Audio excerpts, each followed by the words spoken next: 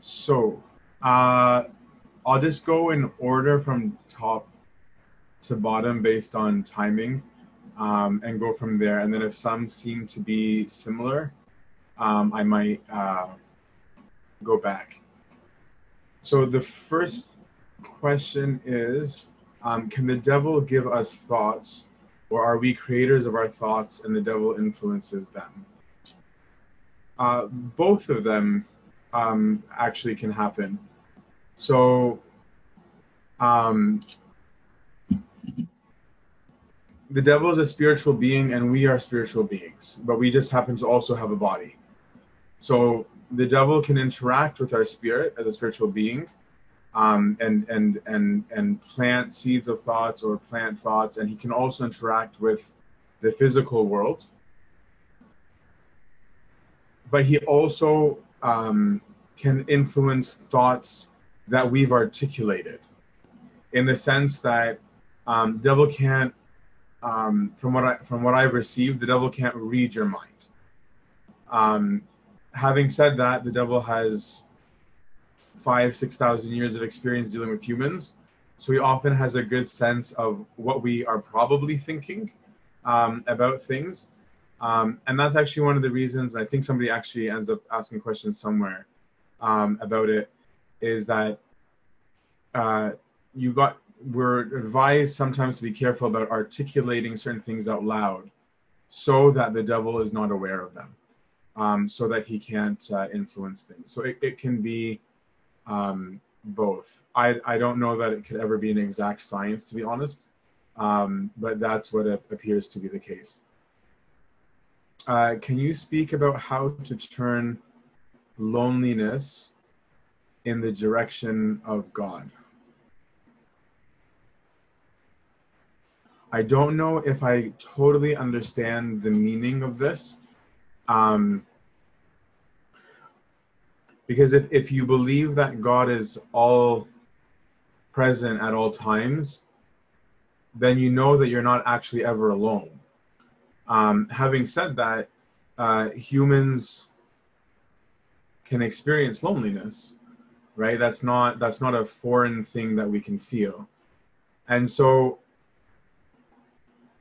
what I guess you could do to direct loneliness in the direction of God is what one of my spiritual fathers said to me once, which is to identify with Christ in Gethsemane, right, when he was abandoned. And so it's to say, okay, Lord, now I'm present with you in the garden when your friends were asleep and they weren't there. And that was your hour of agony, and they weren't there to comfort you. And so you only spoke to the Father because that was all that you had. And it seems to me that the Lord wanted them there. He asked them to come, right? Like he said, please come with me. And then he even said, like, can you guys just stay up for like a little bit? Because I'm kind of suffering here. So, and they still slept. So one is to know that you're not alone. But I'd also say that remember that your love of God is also expressed through your love of others. And so that means that when you're alone, why not reach out to other humans too? Right? So like there's nothing wrong with calling up friends and saying, I'm lonely right now and I could use company.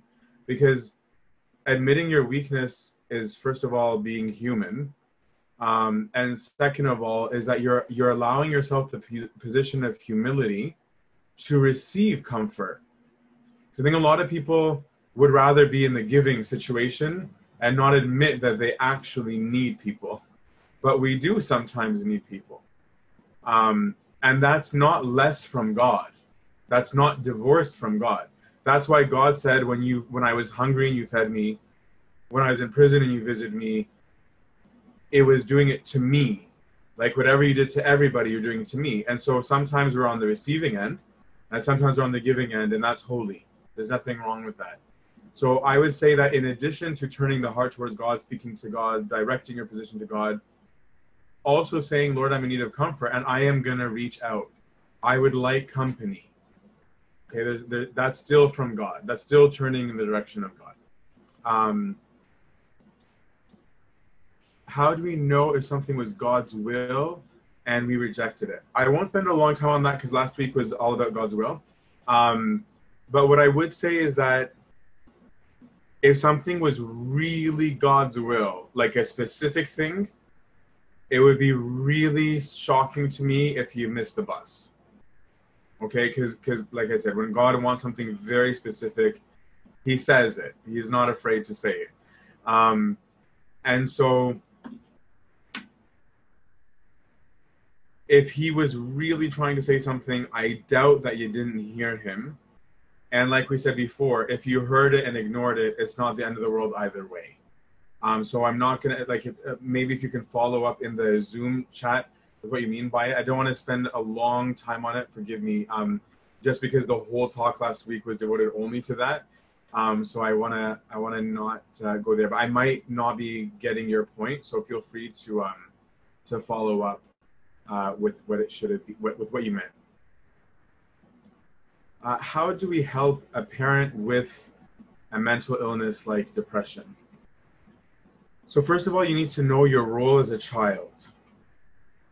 Okay, because I think that sometimes we overstep our roles with good intentions and we start trying to parent our parents, and that's not okay. Right? So you can't become a parent to your parent. You can't become a parent to your sibling.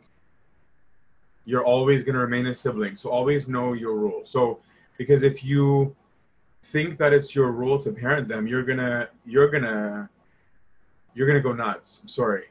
Because you're gonna feel responsible, you're gonna feel really down, you're gonna feel incompetent, you're gonna feel like you're failing, you're gonna feel like they might get injured or harmed or hurt, etc. because of you. And all of that is gonna weigh down on you. So you have duties as a child. I'm not saying you have no duty towards it, but what you can say is first of all, know the context of relation to them with what you can and can't say. So for example, if you're able to say, Mom or Dad, I'm really worried about you. You seem really, really down. Have you thought about talking to somebody? It's just like, this doesn't seem like it's been bothering you for a day or two or a week or two or a month or two. It seems like it's been really, really weighing down. Maybe it would be good to talk to somebody. Who? Depends on, again, the nature of your relationship. I know that mental illness has a stigma with some people culturally, and actually with a lot of people it doesn't. Like, it's not like it's a one size fits all. If you know that they're willing, then I'd say, okay, well, have you thought about talking to maybe a Christian therapist? Have you thought about talking to this?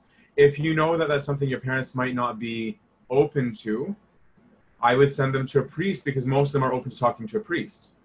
Because the priest might be able to more effectively say, I think you should do this, right? And I know so-and-so, or I can do so-and-so. And they can address sometimes the stigmas that people feel about it a little bit more effectively sometimes than we can with our parents, if that's what's going on.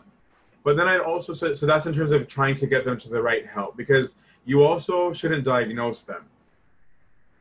Because it's not your job to diagnose. Your opinion could be totally right and it could be totally wrong, right? So don't also overstep your boundaries as a human and say for sure they have this or this or this. You don't know that for sure. You could be mistaken. That's why it's important to the right person.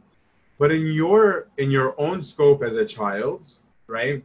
Try and help in the way that you can.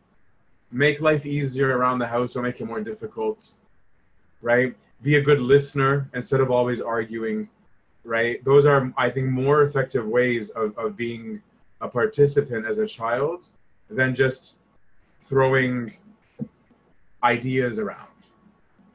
Especially our generation, I'm sorry, we think, forgive me, and myself included, we really think we know everything. And we really think that our advice is gold, and that we know exactly what's going on, and often we don't, okay?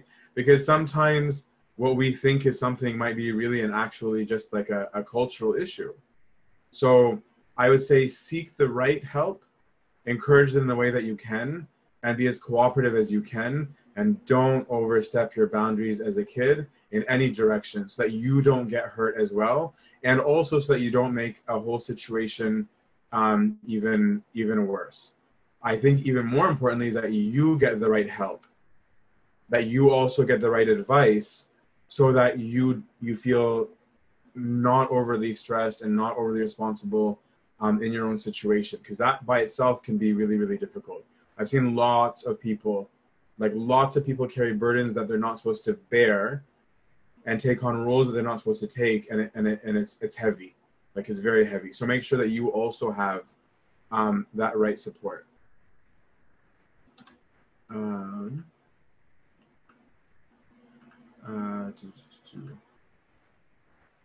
How to make an atheist know God?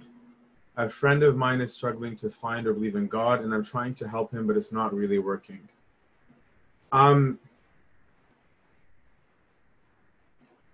You need to know, first and foremost, it's not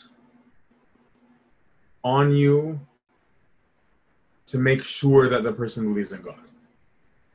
You should care that the person believe in God, okay? You should want them to believe in God. You should do your part, but it's also, at the end of the day, not your job to ensure that they do. They have their own will, they have their own mind, they have their own intellect, and that must be respected, as must yours. Okay? So I think number one is that you need to know why you believe in God. Like, first and foremost. And you don't, we were having a conversation earlier actually tonight with some of the Ottawa crew about this topic. You don't have to answer them the way they like. Okay? And by that, what I mean is that today's society favors a certain kind of intellect. And it's not the only intellect, right? And so people, sometimes atheists come, and I've had my own struggles with doubt, so I'm not saying this from a self-righteous position or even bothered that there are people who don't believe. That's normal. That's not my issue here. What I'm trying to say is that there seems to be this tendency now that a non-believer is allowed to demand a believer to do and say and conduct themselves in a certain way. You don't owe that, okay?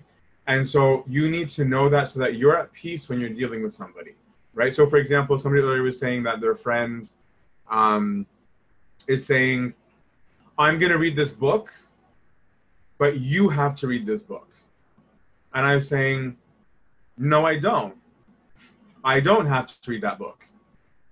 Like, since when do I owe that to you, right? If my friend comes up to me and says, I'm thinking of buying a Honda, I'm going to look up Hondas, and you better look up Toyota or Honda or whatever. No, I don't. I don't owe you that at all. I'm not trying to buy a car. You are, right? So know that you don't owe something like that the person demands of you, because sometimes we feel this pressure like we're supposed to. No, we don't. What you should try and do is know, why do you believe in God? For some people, that's going to be very intellectual. For some people, it's going to be more visceral and spiritual. For some people, it's because of their experience. For some people, it's because of an example in their life. For some people, and those are not lesser and better than one another. Okay? And so that you don't feel this duty of like, oh my gosh, I don't know what he's talking about with this philosophy. That's okay. You don't have to know that. But you have to know the reason that is within you. You need to know the reason, I think that St. Peter says, of why that's happening. Okay? So that's the first thing. Know why.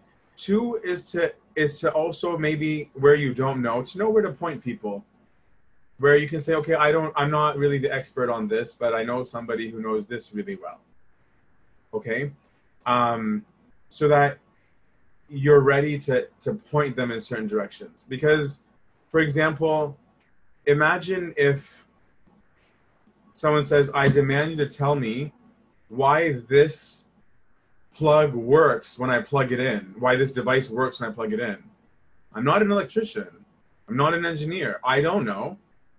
I know the basics. I know that electricity does something. I know it has to be plugged in. I know that shoving my finger in a socket is dangerous. But do I know which way the current is going and how to measure it and what it means? No, I don't. Right? So that's okay. That's why we have specialists who do know that, so that when it needs to be asked, we can go to them. Right? So I would say, in addition to you doing your best to know why you believe, I would say also know who to send people to for those things. And third, and these are not in order of importance, these are just different points.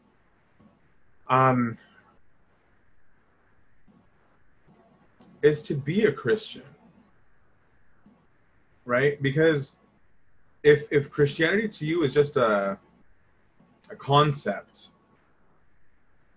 then a person is just going to want to debate concepts. But when they can see that there's something real about you, it begs the question of why do you do that? Right? That's what begs the question, right? Because by being real, that is itself a big testimony, right? Of being able to say, but this person isn't the same. And I get that there are people of other faiths that are also not the same. No problem. That's what I'm saying. I'm not saying that by itself. I'm also saying know why. Okay? But be different. Be the light of the world. Right? That's what Christ is saying. Because when you're light, when the light shines in darkness, darkness sees that the light got turned on. Right? And so things become clearer because the light's on. So we have to be that. Which is why, if you're not living the gospel, good luck. Good luck. Because then you're not going to go anywhere. Fourth is prayer. Like actual praying. And I don't like that prayer is discounted these days like it's a non-action. If you really believe, then prayer should be a big deal to you. And if you're actually praying, God can step in. Right? God won't override their human will. God doesn't do that. God respects everybody's freedom. Right? But we've got to be doing our part. The other thing that I would say is, instead of being on the defensive, sometimes it's good to ask the questions. And I'm not saying offensive because that sounds like I mean antagonistic, and I don't mean that. But of asking the person, what is your obstacle to belief? As opposed to you defending belief, asking the other person, what is it that makes you think this is impossible? So that you can help them see where their thinking might not be consistent. Right? So for example, most people today in this post-enlightenment world want things to make sense. That begs the question of God by itself. Because if you want something to make sense, you might not realize that what you're saying is, I believe there is such thing as truth. Because if there's no such thing as truth, then nothing makes sense. The only reason we can make sense of anything is because there are absolutes. An engineer can't build if there weren't such thing as constants. Right? There's gravity, there's physics, there's the speed of light, there's all this stuff. And if they didn't exist, you couldn't ever predict making a building. It wouldn't make sense. If there wasn't some objective sense to the way humans interact or to the human body, there'd be no such thing as psychology, and there'd be no such thing as medicine. Because it would mean, okay, rub a tree on you, rub a plant on you, rub a glass on you, and they're all the same. But they're not all the same. Because there are such things as objective truths. And a lot of people don't recognize that. And so by helping them ask that, of saying, so are you trying to say that you think it's impossible for there to be objective truth? Or are what you really saying is, I'm not sure what the objective truth is? Because those are two different worldviews. One is true atheism, which is not as common as people would like to think. A lot of atheists don't realize they're not really atheists. Okay?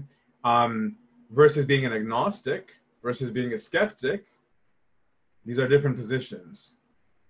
So by helping people ask the right questions, right? Or for example, if they say, oh, it's not that I don't believe that, it's just like, look how disgusting and corrupt the church is. Then ask them if that objectively makes sense. Are you saying that because there are stupid people in the church, therefore church is stupid? Well, I know a lot of stupid atheists, stupid Buddhists, stupid Hindus, stupid a lot of people. There's a lot of stupid people in the world. We don't assess truth based on individual stupidity or group stupidity, right? That's illogical. Okay, so it's helping people with their thinking, is what I think. And so I actually think Christians have a much bigger duty than we used to of learning how to think critically. If you want to help your friends, learn how to be a critical thinker in a good way, so that you can identify thoughts, so you can have a real discussion. Because what appears to be the assumption of many is that Christians are morons. Help that not be true. Be a Christian who's not a moron. Okay? And by doing so, you'll help them see that there is merit to what we're saying. Okay? And the last thing I'll say, sorry for spending so much time on this, is understand that we don't have irrational faith. Okay? Because blind faith is not what we're called to. I can believe, I can have faith that I could tightrope walk across Niagara Falls on my first try and not die. And statistically speaking, the odds are not zero. They might be extremely close to zero, but they're not zero. But I think most of us would agree that that's stupid. Okay? And so Christianity is not calling us to be stupid. If it was, then we would need to believe that God didn't intentionally give us a rational mind, but he did. In fact, he only gave us that gift. None of the other animals got it. Okay? So understand that and learn that, and then you can be a different example, I think, to other people. And in this time, in this age, we have a greater responsibility towards that. 20 years ago, when it was more or less a Christian world, it's not anymore. That responsibility wasn't as severe because we all lived in a more or less believing world. We don't anymore. So we have new responsibilities, okay? So I think we should take that seriously. I hope that was a little bit helpful. How do we theologically understand transgenderism? Is it rejecting creation as male, female, and image of God? How articulate people outside the church? I don't think you can theologically understand transgenderism.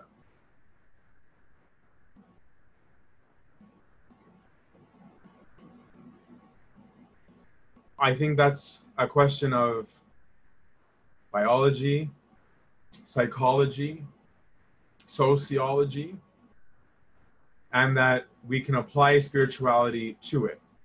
The only theological thing that I can say, I think objectively, is that a believer believes that there is an objective creation and that there is an objectively right, from a religious perspective, expression of sexuality.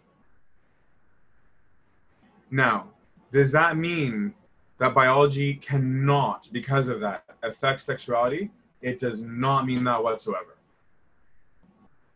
Because a genetic predisposition, even genetic causality, is going to come back to disease.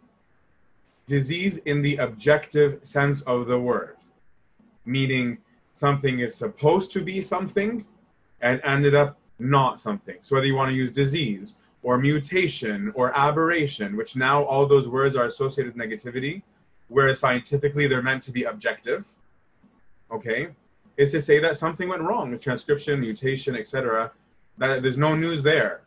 That happens all the time. We know that there are genetic predispositions for serial killers. That seems to be the case. We know that for addiction. We know that about mental health. We know that about Parkinson's. We know that about all sorts of things. And yet society is willing to say that those things aren't good. So from a scientific perspective, let's step back for a second before we add religion to it. From a scientific perspective, and I have a degree in science, so I'm not just a priest trying to act like it. I'm not also pretending to be a scientist all the time, but I'm simply saying evolution from a purely scientific perspective and only a scientific perspective, mutations are supposed to be treated scientifically neutrally, neither positive nor negative. So, whether transgenderism, homosexuality, incest, whatever sexual thing is going on, what a Christian is saying is that anything short of how it's designed to be isn't right, period. I don't care where on the spectrum, I don't care. I don't care how this or that anybody wants it. Like, that's not the discussion for theology. That's a discussion for biology, physiology, psychology, sociology. That's that discussion. The only assertion being made by a Christian is anything not this is falling short. And that is not a judgment of person. Because all sin is disease. And so that's all we're saying. And so there's nothing to understand other than that sin is falling short of design. That's all there is going on theologically. What people want to do to use with that, that's up to them, right? And so, forgive myself kind of aside here, it's a little bit hypocritical to me sometimes that I think secular society is very inconsistent. Because the biology is starting to show, not starting, but it's showing, that there seems to be some genetic predisposition involved in serial killing. It's not just nurture, there seems to be some nature. There also seems to be some nature involved in incestuous behavior. The society is quick to condemn those. And so I'm saying there's something inconsistent going on here, right? Why are you labeling this one good and this one bad, when from a scientific perspective, you shouldn't label at all?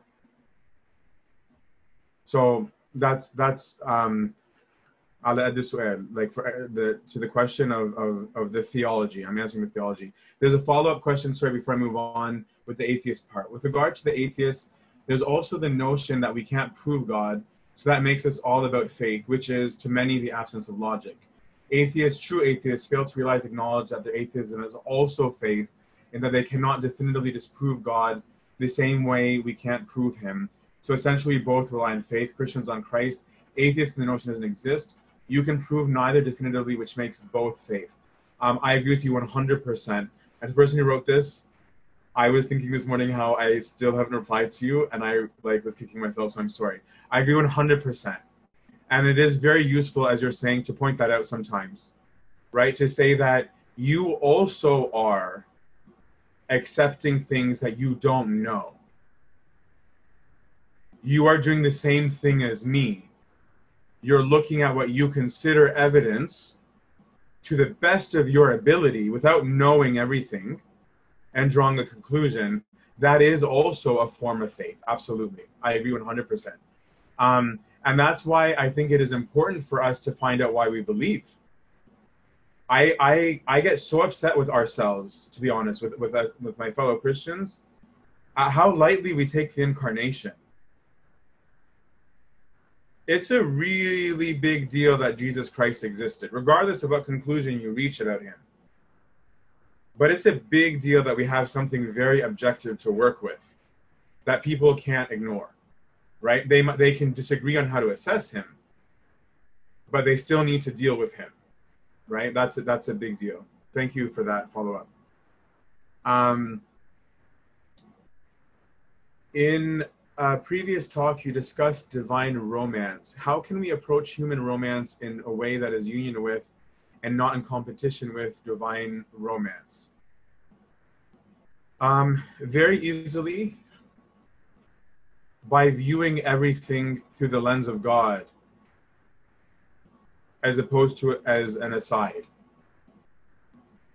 If the goal of your romance with a human being is God, and the means of your romance is God, the two will be inseparable. Your human romance is going to be part of and inside of your divine romance. They're not separate things. In the same way that for a celibate, it's the same thing. It's just directed completely at God, and there's not a human being in the process. But they're the same relationship. They're not different. They're not different. So ask yourself, what is the objective of your relationship? If the goal of your relationship isn't God, then you won't be able to answer this question ever. If the goal is God, you'll see how even physical romance is a physical manifestation of the divine romance of God itself. Forgive my vulgarity here. God designed orgasm. I'm sorry that I went there. Okay, but it says something. It says something. Everything in God. As St. Paul said, whether you eat or drink, whatever you do, do in the Lord. Everything is holy inside of God. So I would say the simplest answer to that, no God. How can we discern if God put something in your heart and that's why it's heavy on your mind, or if you put it there yourself by thinking about it a lot? That's a good question. Number one, again, I'm going to assume that you have a spiritual guide, because that would be very helpful for you in that situation, because there's a lot of questions that might need to be asked. Because you're right.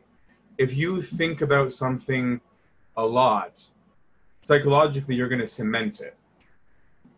Right? So like, if I keep thinking I need, or I can't, or whatever it is, repetitively, I'm going to cement it. Right?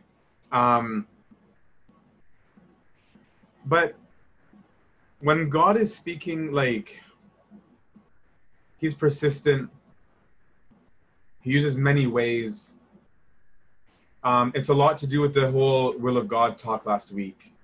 It's in line with the gospel. It brings peace. When you try and actually throw it out, it doesn't go away. He finds a billion ways to bring it back. Right? There's a lot of things. Like, there's a lot of things. And a lot of it has to do with your consistent relationship with God personally. Right? How you normally communicate with God. To be able to say this is not normal versus this is normal. So I'm sorry, I won't be able to answer that one too well. Like, I can only answer generally, and a lot of it was what we talked about last week. But I would also say that would be the best thing to also talk to your spiritual father specifically about. To help discern that. I'm sorry, I know that might not be the answer you're looking for. How can we show love to someone who doesn't want to receive love from you? Sometimes the person is hurting so bad that they seem they don't want any help from you.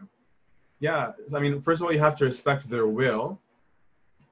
Like, if they don't want it, they don't want it. But number two is make sure that you're not trying to force love on them in your way. So what you're calling love might be something they can't stand, right? So for example, I'm not the kind of guy to open up to people about my problems. Okay, personally, I'm like, it's just not me. There are specific, very few and very specific people that I might, but it's not my style. And it's not because I'm better or worse. That's just my personality. Okay. So if somebody's way of showing love is, no, talk to me. I'm here for you. I'm going to want to punch them in the face. Right? I'm like, leave me alone. I don't want to talk to you. Right? So I like, why do I have to? Where I was like, no, you know what you need? You need to get out. Come right now. Come over. I'm like, I don't want to come over. Okay? Like, so maybe I want to go for a walk. Maybe I want silence. Maybe I just want to binge. I don't know. Okay. And so the best thing to do is to say, I really want to be there for you right now. Tell me what I can do. Right? If there's something you had in mind, no problem with suggesting it and offering it. Right? And let them say yes or no. And just say, okay, just tell me what you want, because I want to be there, and I also don't want to be in your face and annoy you. Right? Could I do this? Could I do that? Right? Like maybe drop something off at their house. Like look for creative ways that keeps you one step distance away from the person, so that you can respect their space. Okay? And then don't cut the doors of communication, right? So say to them, okay, I'm going to back off because you've indicated you don't prefer this right now. I just want you to know that I'm not backing off because I don't care or because I'm disinterested. It's purely because I'm trying to respect you. Okay, so if it's okay with you, I'll just check in once in a while. But I also really want to make sure that you feel comfortable reaching out when you need to. Give them their freedom, right? Give them their freedom. If you think someone is in danger, that's different. Then you might need to call for help, for an intervention from someone closer than you to them, from an authority, from a parent, from a priest, from whoever, I don't know, like whatever the situation is. If there's an actual risk of this person's danger, no, you need to make some noise. But if it's a personality preference, respect it, right? Like my dad is not the kind of person, like when somebody dies, my dad hates people calling to say, my condolences, my condolences. My mom doesn't mind it, right? Like they're two different personalities, right? So we need to be aware of like the different styles that people have. Just don't force love on people, because that's annoying too. How do I overcome the phases of stagnancy with my spiritual life, and or phases where I feel that God is absent? For example, Mother Teresa or Anthony Bloom mentioned this. Yeah, Mother Teresa went through it. The Catholics gave a name to it that a lot of us borrow, calling it the Night of the Soul, which like is from Song of Songs. So first of all, is make sure you're not diagnosing yourself, because a lot of people diagnose themselves with Night of the Soul, and it's not. Okay, but they think they are. So again, I a lot of the times I'm going to come back with spiritual guidance, because that's a thing. It's necessary, right? In the same way that we don't go around self-diagnosing ourselves, or we shouldn't anyway. We do need to go to a doctor to objectively diagnose us. Otherwise, we could prescribe wrong treatments to ourselves or lose important treatments for ourselves, both. I would say you need to go to somebody that you see as spiritually seasoned and disciplined and mature to help diagnose. Because maybe the real issue is you're living in sin. Maybe the real issue is you've been doing too much of something and you got sick of it, and now you can't stand it, and you think God is not there, when actually it's like you went to the gym and overdid it, and now you hate the gym, right?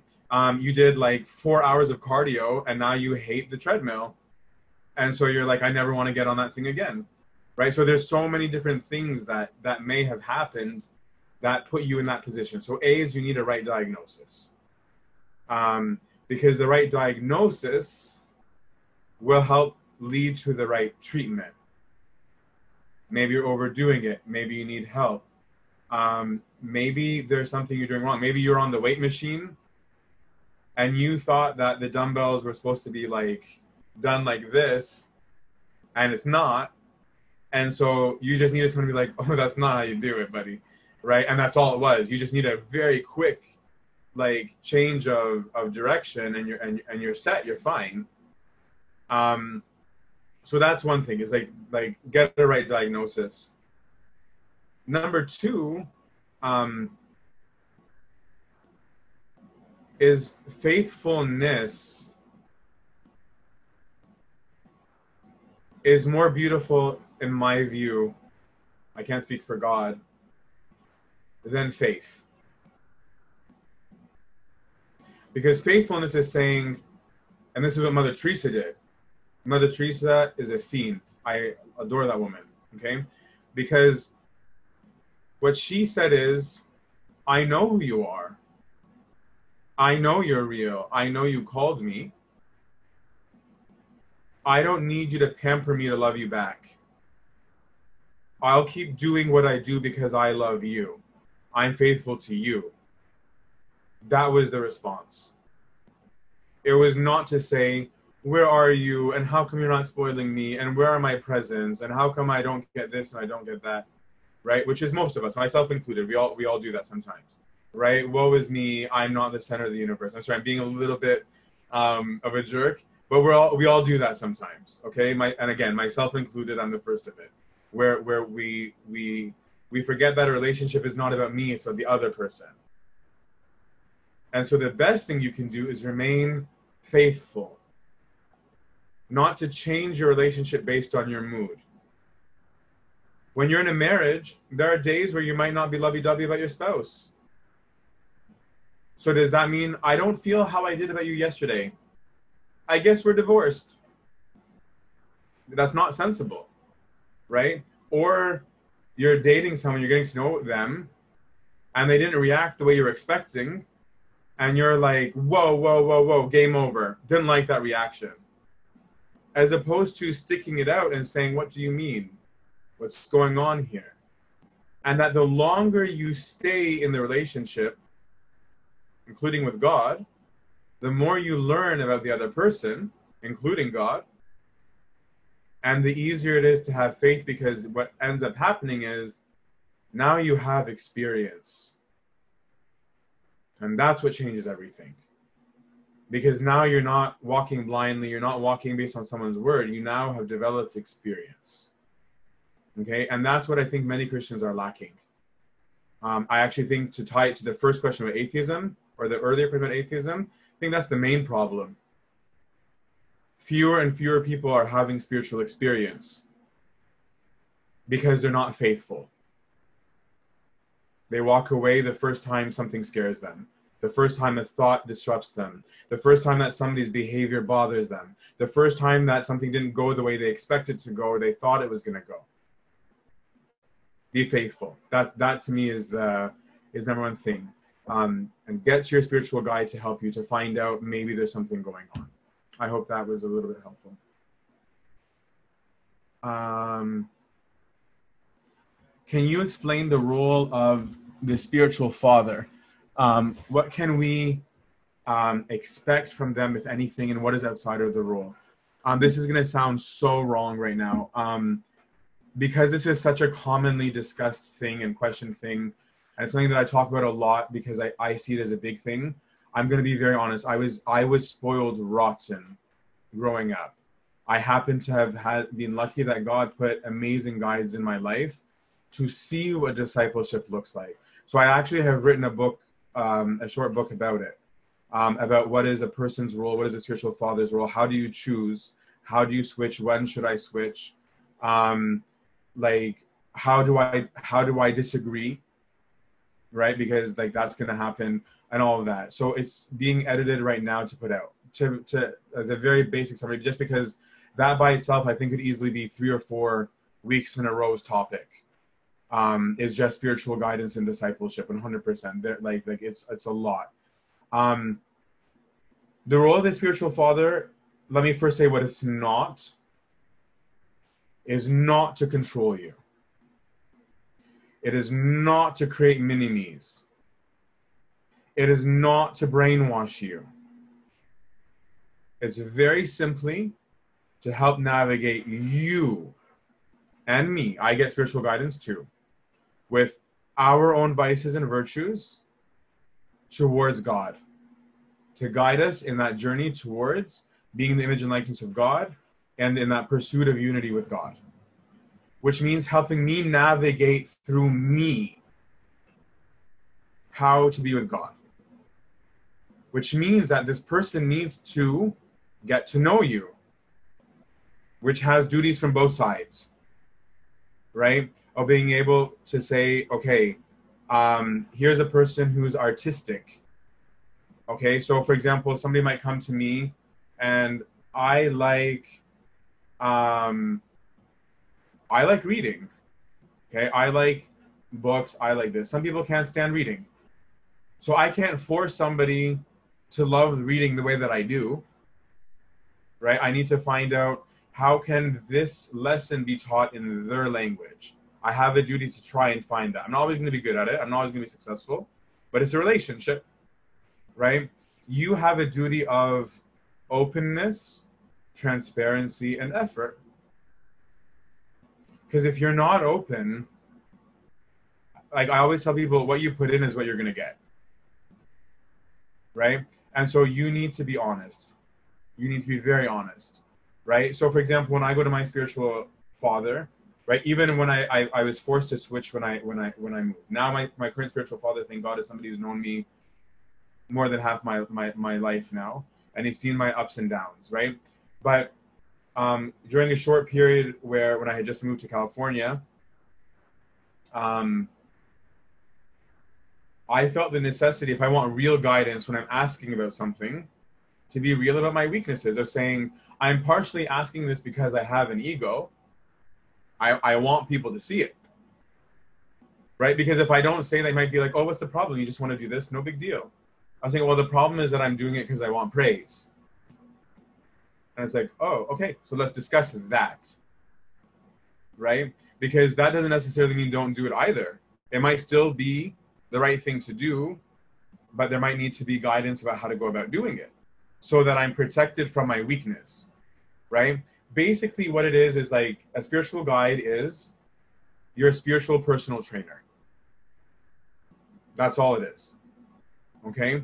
And so your spirit, if you voluntarily, keyword voluntarily, submit yourself to a trainer, your trainer may give you a diet sometimes, right? You're gonna, when you're not seeing progress, you might need to push back a little bit and say, this exercise was too hard for me. I really tried, but I wasn't able to. Yeah, the reason why I'm not losing weight is because actually I haven't been eating the way that you prescribed at all. I'm sorry. I've been doing the exercise, but I haven't been doing the diet. And I was like, okay, this makes sense then why we're not seeing results, right? And so that's the relationship. It's that give and take that's constantly in motion, constantly reacting to each other. And it's a real relationship that should grow over time. That helps you. And there may be times in your life where you find, I'm not as well suited to this trainer as I thought. No problem. If the objective goal is your health, no one should be upset if you switch. Okay. There might be personality clashes where it's like, no, this guy is like athletic Nazi and I'm not like that. He screams and yells and I don't respond well to screaming and yelling. So for example, I respond really well personally to authoritarian figures. I don't know why, I do. But I'm not like that personally, I don't think anyway, to people in confession. It's not my style of dealing with others, but I really like it for me, right? And so who I go to a spiritual father, not everybody, my spiritual father, not everyone can handle. And that's not a point of pride on my side. It's a personality match on my side. And it's a non-match for others. Versus like the touchy-feely type, like I'm kind of like that to some people. Oh, it doesn't work for me. I'm like, no, yell at me, please, just yell at me. I don't want you to hug me, just yell at me. I'll tell you when I need a hug, right? And that is just, it's a personality thing. So that's the kind of a general gist of it. Yes, I'll let you know when that comes out. Is all that guidance given in the time you confess every few weeks? So no, so confession and guidance are different things. Okay, confession, strictly speaking, is just that most of us do confession and guidance from the same person, and I recommend that. Okay, I don't disagree with that. Again, I just, like, this could be its own topic, and I'll try and get the book out sooner rather than later. But confession, strictly speaking, is, here are my sins, absolve me. Strictly speaking, that's really all it is. Guidance is different. Guidance is more than that. And not everybody is a good spiritual guide. And I'm not saying that thinking that I am. I don't think I am. I'm simply saying that that's a gift. It's not for everybody.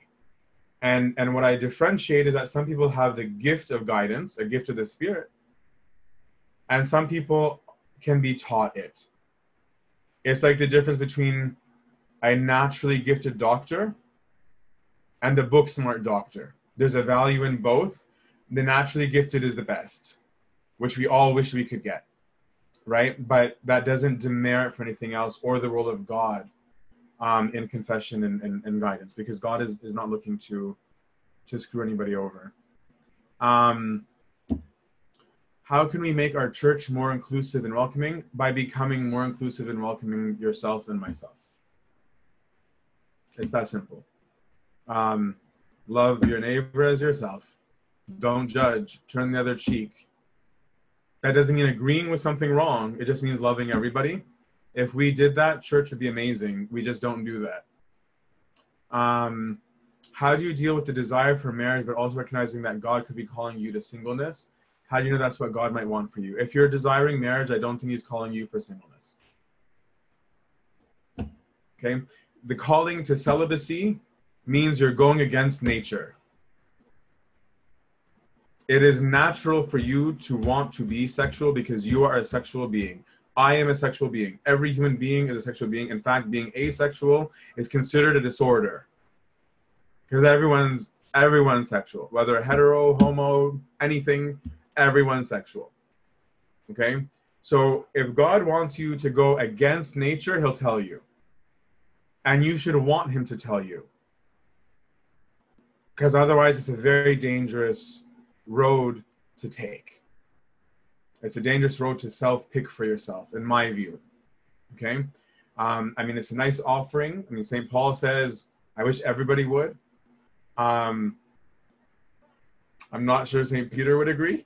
But there are two different ways. So if you have a real desire for marriage, when people say that to me in the context of guidance or confession, I ask them, so why are you fighting it? Is marriage wrong that you need to fight it?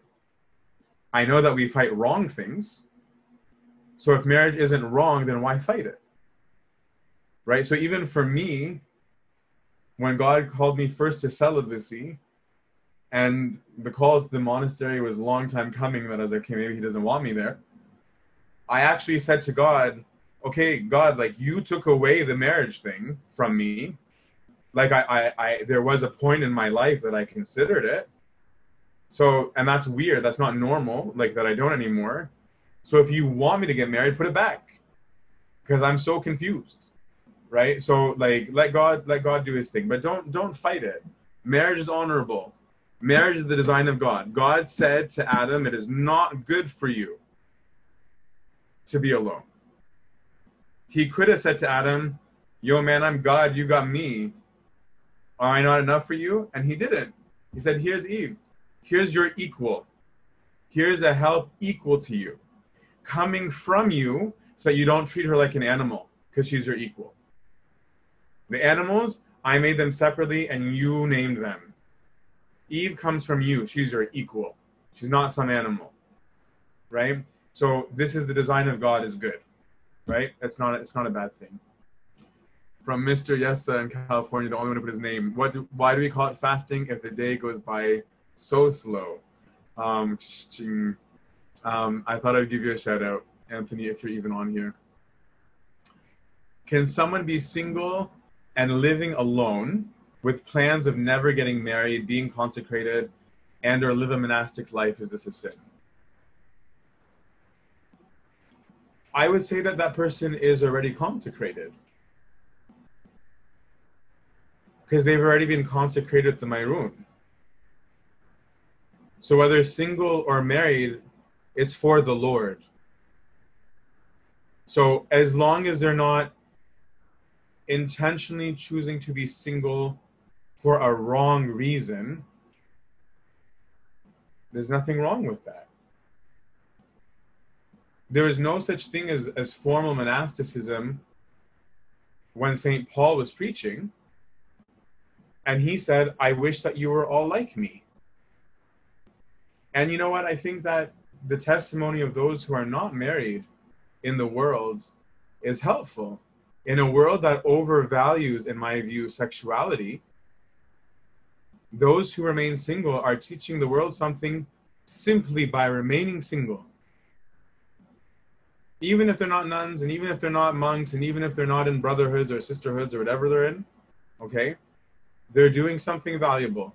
As long as it is for the Lord, excellent. And for the Lord doesn't mean holy orders, right? It just means for the Lord. It means that every deed that I do is in the name of God. And a person who's not married actually has more time to give to others. They have more time to outreach others because they don't have the constraints that families do, right? For me, for example, as a celibate priest, it's easier for me than it is for a married priest, for example. And I don't mean just in priesthood, even in non-priesthood, but it's easier for me to respond on a minute's notice to go somewhere because there's no family at home to calculate for. Oh, am I going to be there when they get back from school? No, I need to support my wife, and I also need my wife. What about the kids? What about this? I don't have that constraint, right? So, for example, some people need more time and care than others. I think that those who are not married are better positioned to help those people than those who are married. So as long as everybody lives according to the gospel, then we're good. As I would say, be yourself, don't sin. I'm unable to get past the co-benefit relationship with God. How to get closer to God personally beyond repenting after sin and praying for earthly things. By getting to know who God is.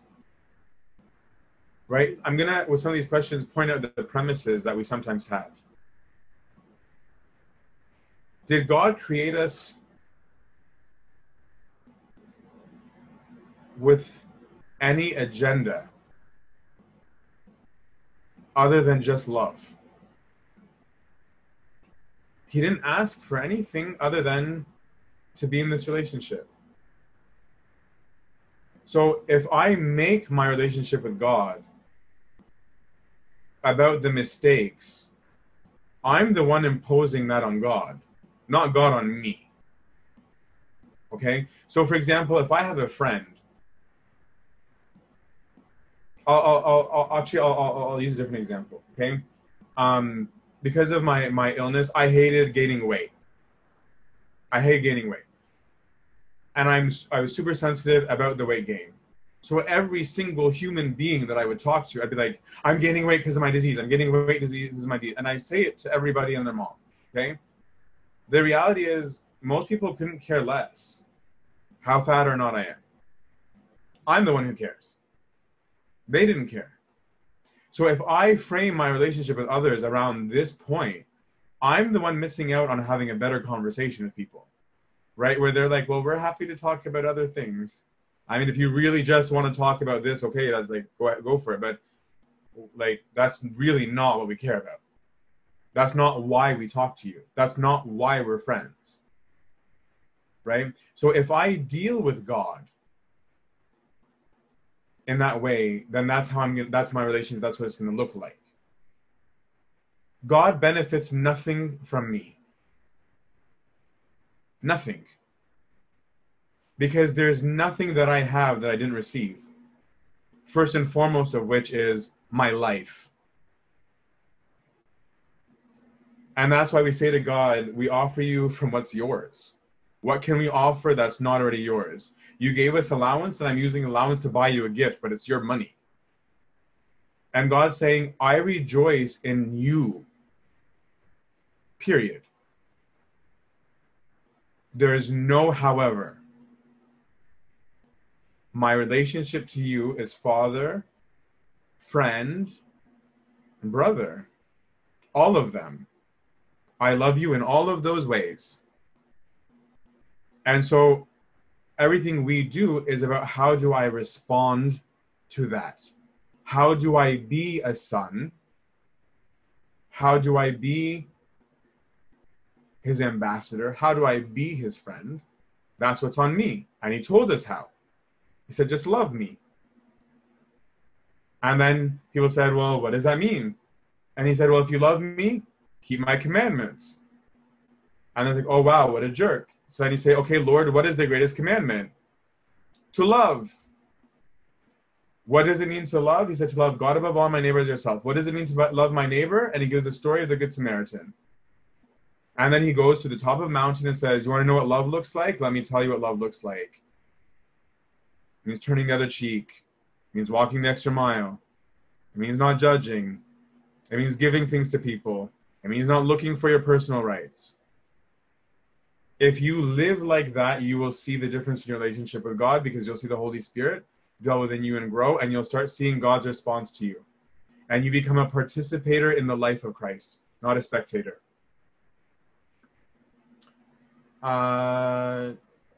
If marriage is the design of God and we were created for this, how come many remain single for so long, although desiring and actively pursuing marriage? Because humans are dumb. Sorry, like God's not doing that. We did that. So, for example, people used to get married at like 17. Now we're like 30-something and older. God didn't do that. Humans did that. So the design of God is there, and you know it because you want it. like you want to get married or you don't. But the problem is that humans create socially, culturally, right? I don't know why it became a law that you need a degree, but that became somehow a law somewhere, right? I don't know when it became a law that finish med school. Apparently that's like holy. I don't know. We did that. God didn't do that.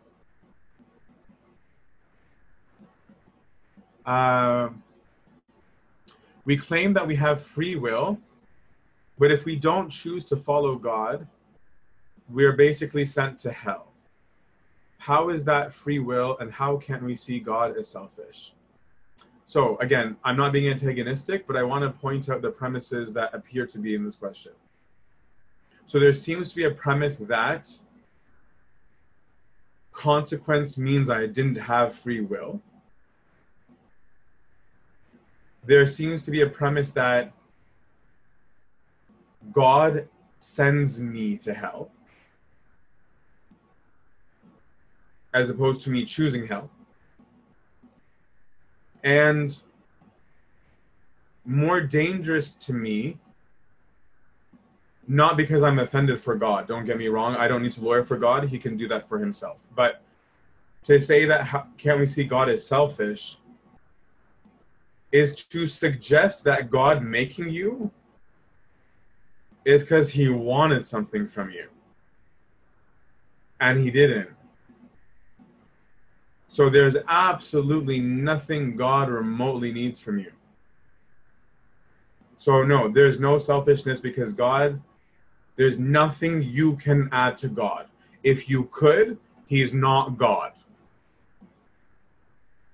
If God needs you, actually needs you somehow for his existence to be complete, then this is a sucky religion. I'll be the first to walk out.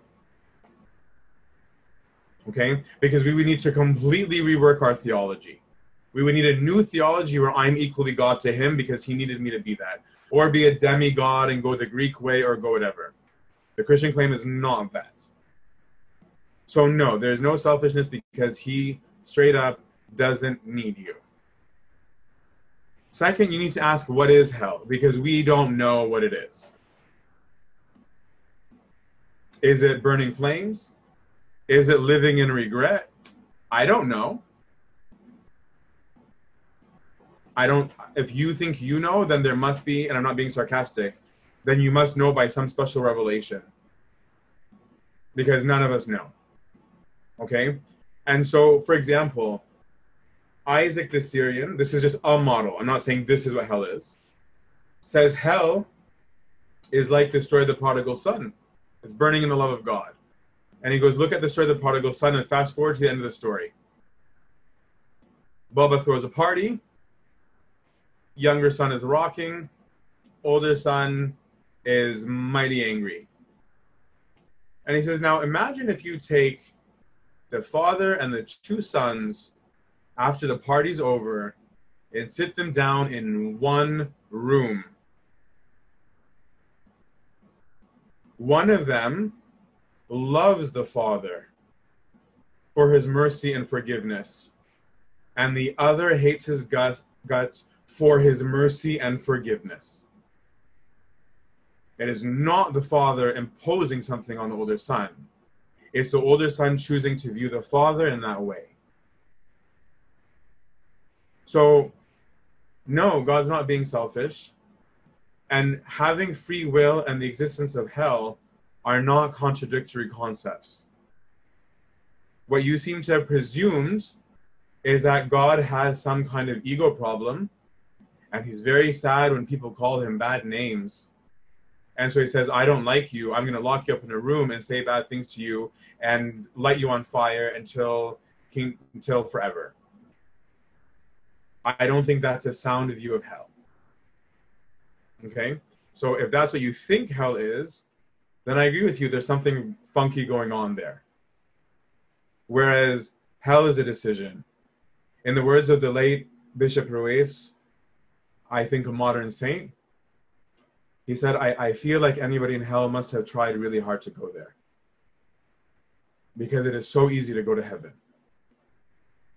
So I would rather focus on that God is looking for the very little. He's not looking for reasons to do anything to me. He says, it is my Father's good pleasure to give you the kingdom.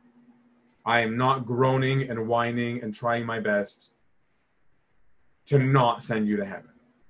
In fact, I came so that you have life. Okay? So I be careful with what you think. Challenge your premises about what you think about God. Fair question. I'm not annoyed at the question, but just challenge your premises. What is the intersection between God granting us a spouse versus how much of it is just a consequence of people's free will? I actually discussed that in particular last week. Cole's Notes version of it is, if God actually specifically wants you to marry somebody, he will let you know. If not, as long as you're living according to the gospel and you're doing things the right way, marry whoever you want. God rarely got involved in people's marriage in the Bible. So much so that we only mentioned the exceptions. Of the millions and billions of people that existed, you can list 20 in the Bible, at most, if that. I don't even know if there's 20. It's probably more in the order of 10. So chill. Don't worry about it. The problem is that we sometimes overly analyze, and we think that there's got to be this one. And I think that can cause guilt. And on the other hand, it can make us flee responsibility. Those are two extremes that we sometimes take. Is it possible for people to become friends with the opposite sex if they've already acted like they're in a relationship? If so, what are the steps to take? I don't think so. How do you unknow that? Someone says, I like you more than in a friend way. How do you unknow that? Like, I'm not being mean, like I'm not being sarcastic. How do you unknow that? The minute that you've invested in saying that, you've taken a risk, which you're allowed to take. That's not wrong. Like, it's not wrong to be in a relationship with someone, right? But the minute that you've embarked on saying more than what's normal, it's no longer normal. I'm sorry. Like let's be realistic. And there are secular people that stay the same. There's a song by James T.W. called Boys and Girls. Highly recommend it. It's a good song. But follow up with another one if I'm missing the point of it. I'm really sorry. And I'm not being sarcastic. I'm just trying to be really, really real about it. Questioning historical, dogmatic issues prevents me from progress in spiritual life. For example, questioning Chalcedon, can EO, OO both be the church? Issues like this. That shouldn't prevent you from growing in your spiritual life. Because Jesus will remain Jesus no matter how dumb humans are. Okay? Where there are humans, there will be mistakes. And everybody claims to be right all the time. So what you have to do is your due diligence. That's all. Even among the disciples said, look at those people over there doing this thing in your name. Should we stop them? So even when Christ was alive, they were having these debates. While Christ was alive, the disciples of John the Baptist were annoyed that Jesus was doing miracles when they saw that Jesus did more miracles and was baptizing more than John, is what it says. Then they said, what's going on here? And John says, go ask him, is this the one? Okay, so these fights existed from the beginning. The disciples fought from the beginning, saying, yo, Lord, like, we're on your right and left, right? Like, and can you imagine how annoyed the rest of the disciples were? Like, are we like a bag of guavas? Like, why are you on the right and left, and who are we?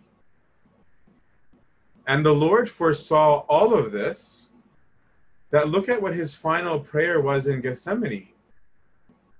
Unity. All he talked about in his final prayer is, Lord, keep them as one. Keep them as one. Keep them as one.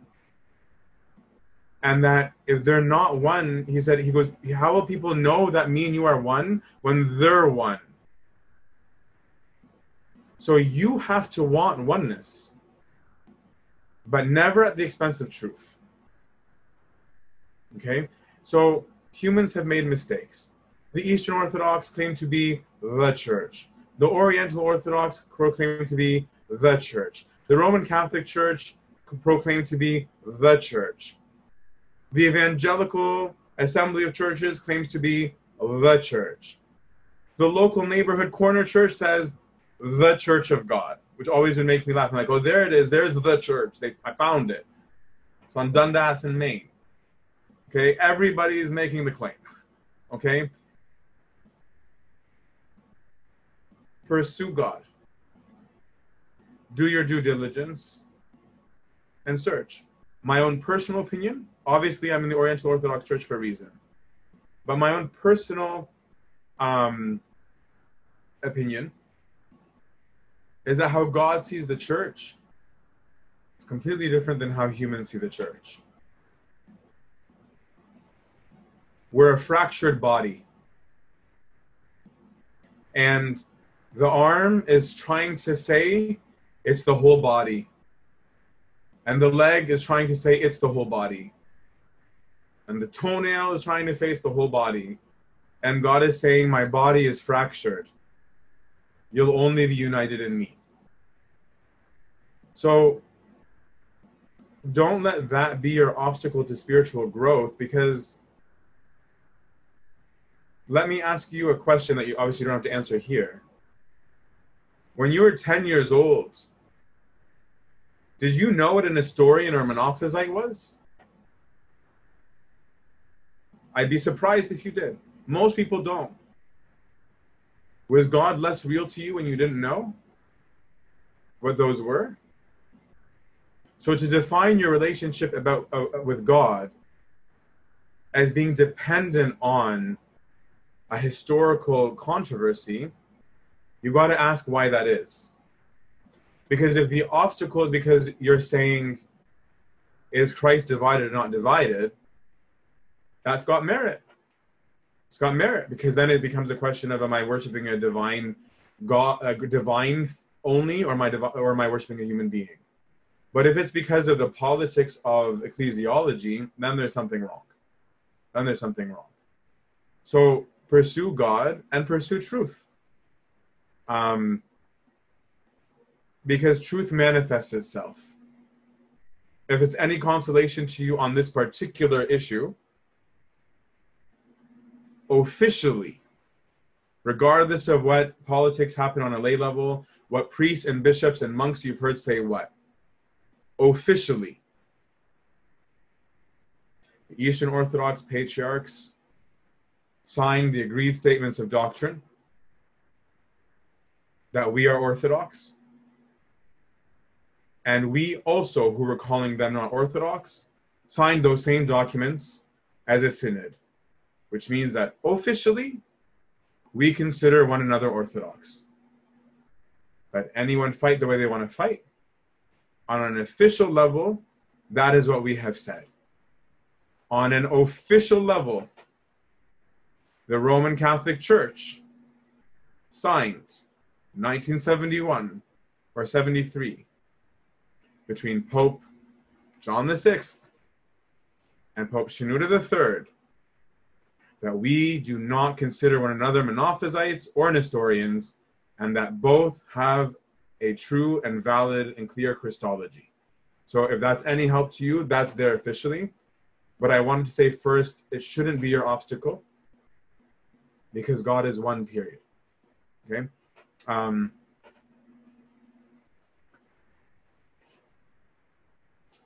How do we adjust? I'm going to cap it at 11 Eastern, so 8 Pacific, if that's okay with you guys. These are a great question. Hold on, let me see if there's a follow-up here.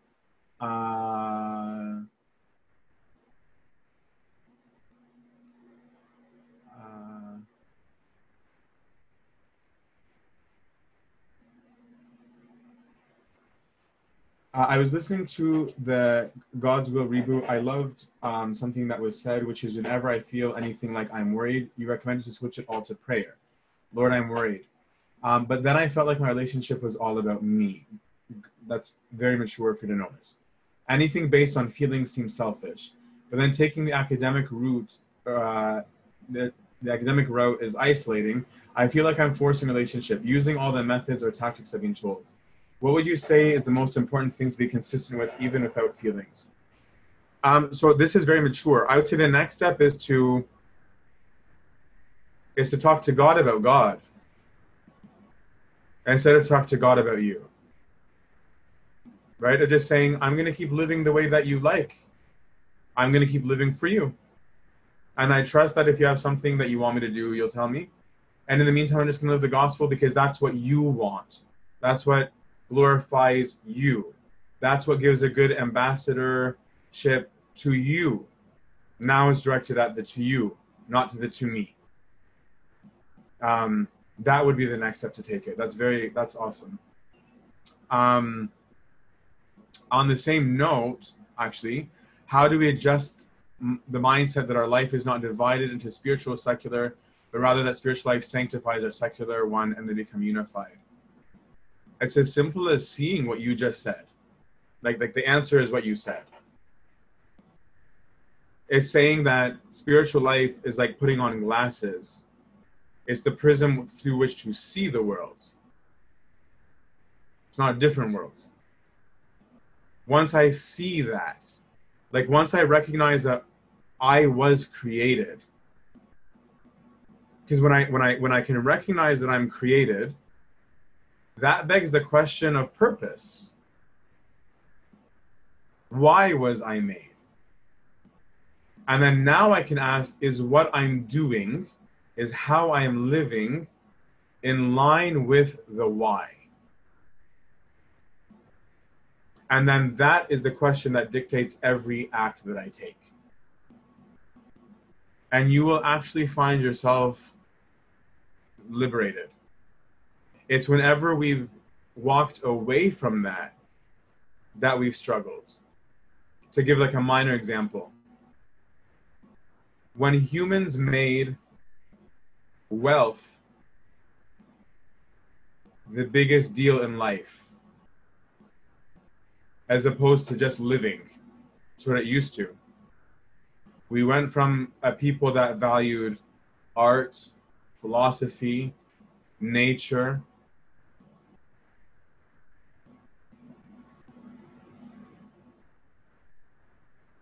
to money. What did that change?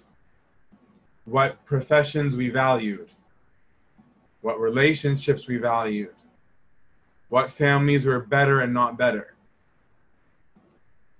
Just a simple switch of why has done centuries of damage, millennia of damage, actually. So if we come back to the why, everything flows, and I'll have a lot more freedom to be myself, actually, not the opposite. I'll find that I'm allowed to be me, as opposed to feeling like I need to fit into some societal mold. Come back to purpose, objectivity. Why couldn't Christ have been a woman? I don't know. I legit don't know. He just wasn't. So could he have been? Sure. But like, in for whatever way that he is and isn't, he isn't. It's as simple as that to me. Like it's like saying like, why didn't my dad become an engineer? I don't know. He didn't. He became a pharmacist. Um, it's a matter of being more than it is a matter of choice. And so I don't know why God is what he is. I don't think anyone knows why he is what he is. I don't know. I'm not being facetious and I'm not being sarcastic. I don't know. And if I told you otherwise, I'd be making it up. Is it actually possible for a person to feel someone else's pain or suffering? Sometimes I feel that my physical or mental pain is not mine, or is this the devil? It could be either. You would need to talk to your guide. If you didn't pray for it, then I don't think it's from God. But there are those, and this is dangerous, and I do not recommend that you do this without guidance. There are those who have reached certain spiritual levels where they do ask God to carry suffering in another person's place. I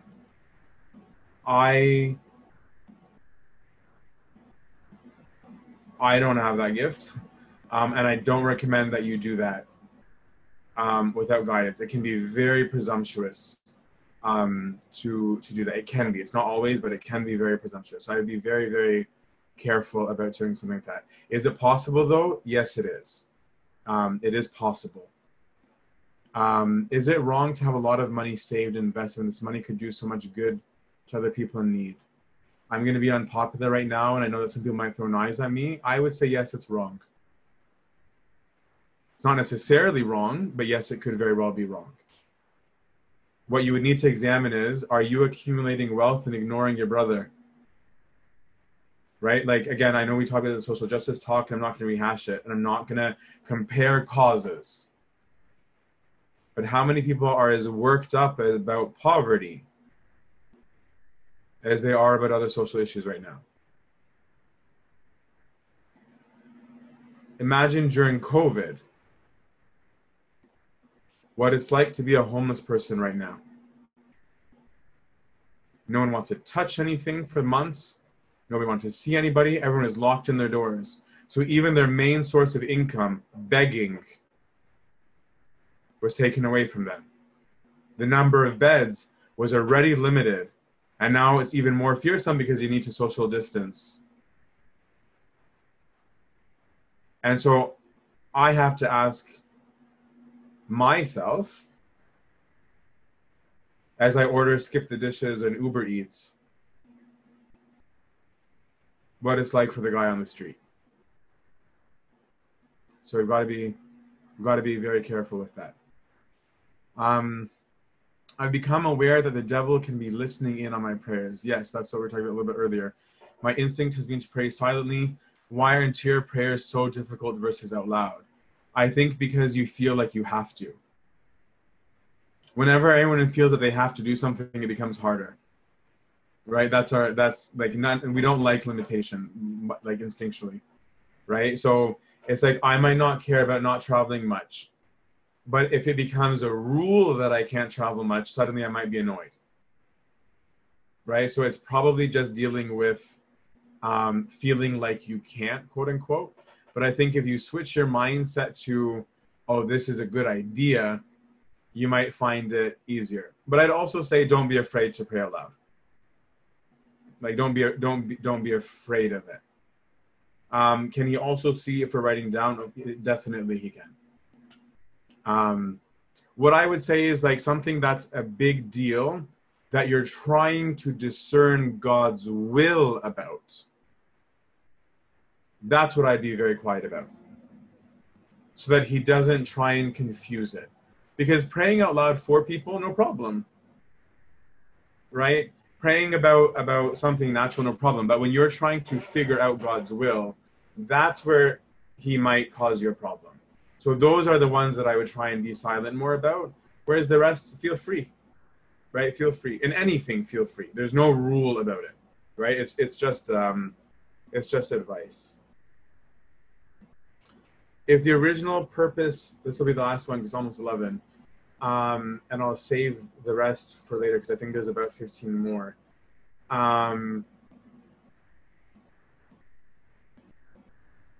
If the original purpose of paradise was to live eternally with God, then why did he place the serpent there? Sounds like we were set up to fall sooner or later. So, wrong premises in the question, that we're being set up to fall, that God placed the serpent there, like actively said, here, come here, be here, and do this to my kids. Okay? And that paradise was only that garden. Those are all wrong premises. The earth was good and everything in it was good. And all the earth was good. And all the earth was and is the Lord's. So the serpent, which was a representation or a manifestation of the devil, is because of how nice actually and how fair God is. Because when the demons came to be, which are just fallen angels, that's all they are, they weren't stripped of their rank. They weren't stripped of their being. And so angels are also called ministering spirits. They minister to nature, they minister to animals, they minister to humans, they have rules. And so an angel that would have already been roaming the earth, if they chose to go with Lucifer, continued to be in the earth. And so the devil was simply being where the devil usually would be. That's all. God didn't put him there. God didn't say, go get him. Let's see what they're going to do. Right? And that's why God's response to our mistake was to fix it for us. That's what he did. So no, we were definitely not set up to fall. If you want to see yourself as set up to fall, the real question you should ask is, why did God give me a choice? And my personal response to that is, the only way, the only ability you have to love is because you have choice. Without choice, you are incapable of loving anything because you can never choose it. That's why love is not an emotion. Love is to make my will the same as the thing in front of me. It's to submit my will to something else. It's to choose. And that's what God wanted because God is love. And because God is autonomous and made us in his own image and likeness, he gave you that ability to be exactly like him in that. That's not setting you up to fail, that's setting you up to love. That's setting you up to live forever. That's a big gift. It's a gift that most of us don't give to people. How many of us really are willing to give everybody full freedom? God said, I give you so much freedom that you can do this. I'm giving you so much freedom that you can deny me, you can hate me, you can reject me. I accept. Most of us can't handle that. And God said, I'll take it, and I'll remain your dad. And I'll call you my own, and I'll love you anyway. So no, it's not a premise of that. I will wrap this up. I'm having a service change in the next 2 months. It looks like I may be going to Vancouver. I'm not sure yet. I'm still waiting to hear back from Mina and Sarabion and Bodas because there's some of that. So there's a possibility that I might take a hiatus in August to do my goodbyes in Ontario before heading out. That may change in a moment. Like I'm waiting to hear back, but just as a heads up. So I'll keep everyone updated. So please keep me in your prayers. And we'll end with our Father before we all bounce. In the name of the Father, Son, and the Holy Spirit, one God. And Lord, hear us through the intercessions and prayers of Holy Mother, the Theotokos, Saint Mary, the great Saint Anthony, Saint Pope Corlo, Saint Mina, and all your saints, when we pray thankfully, Our Father, who art in heaven, hallowed be thy name. Thy kingdom come, thy will be done on earth as it is in heaven. Give us this day our daily bread, and forgive us our trespasses, as we forgive those who trespass against us. And lead us not into temptation, but deliver us from the evil one. In Christ Jesus our Lord, for thine is the kingdom, the power, and glory forever and ever. Amen.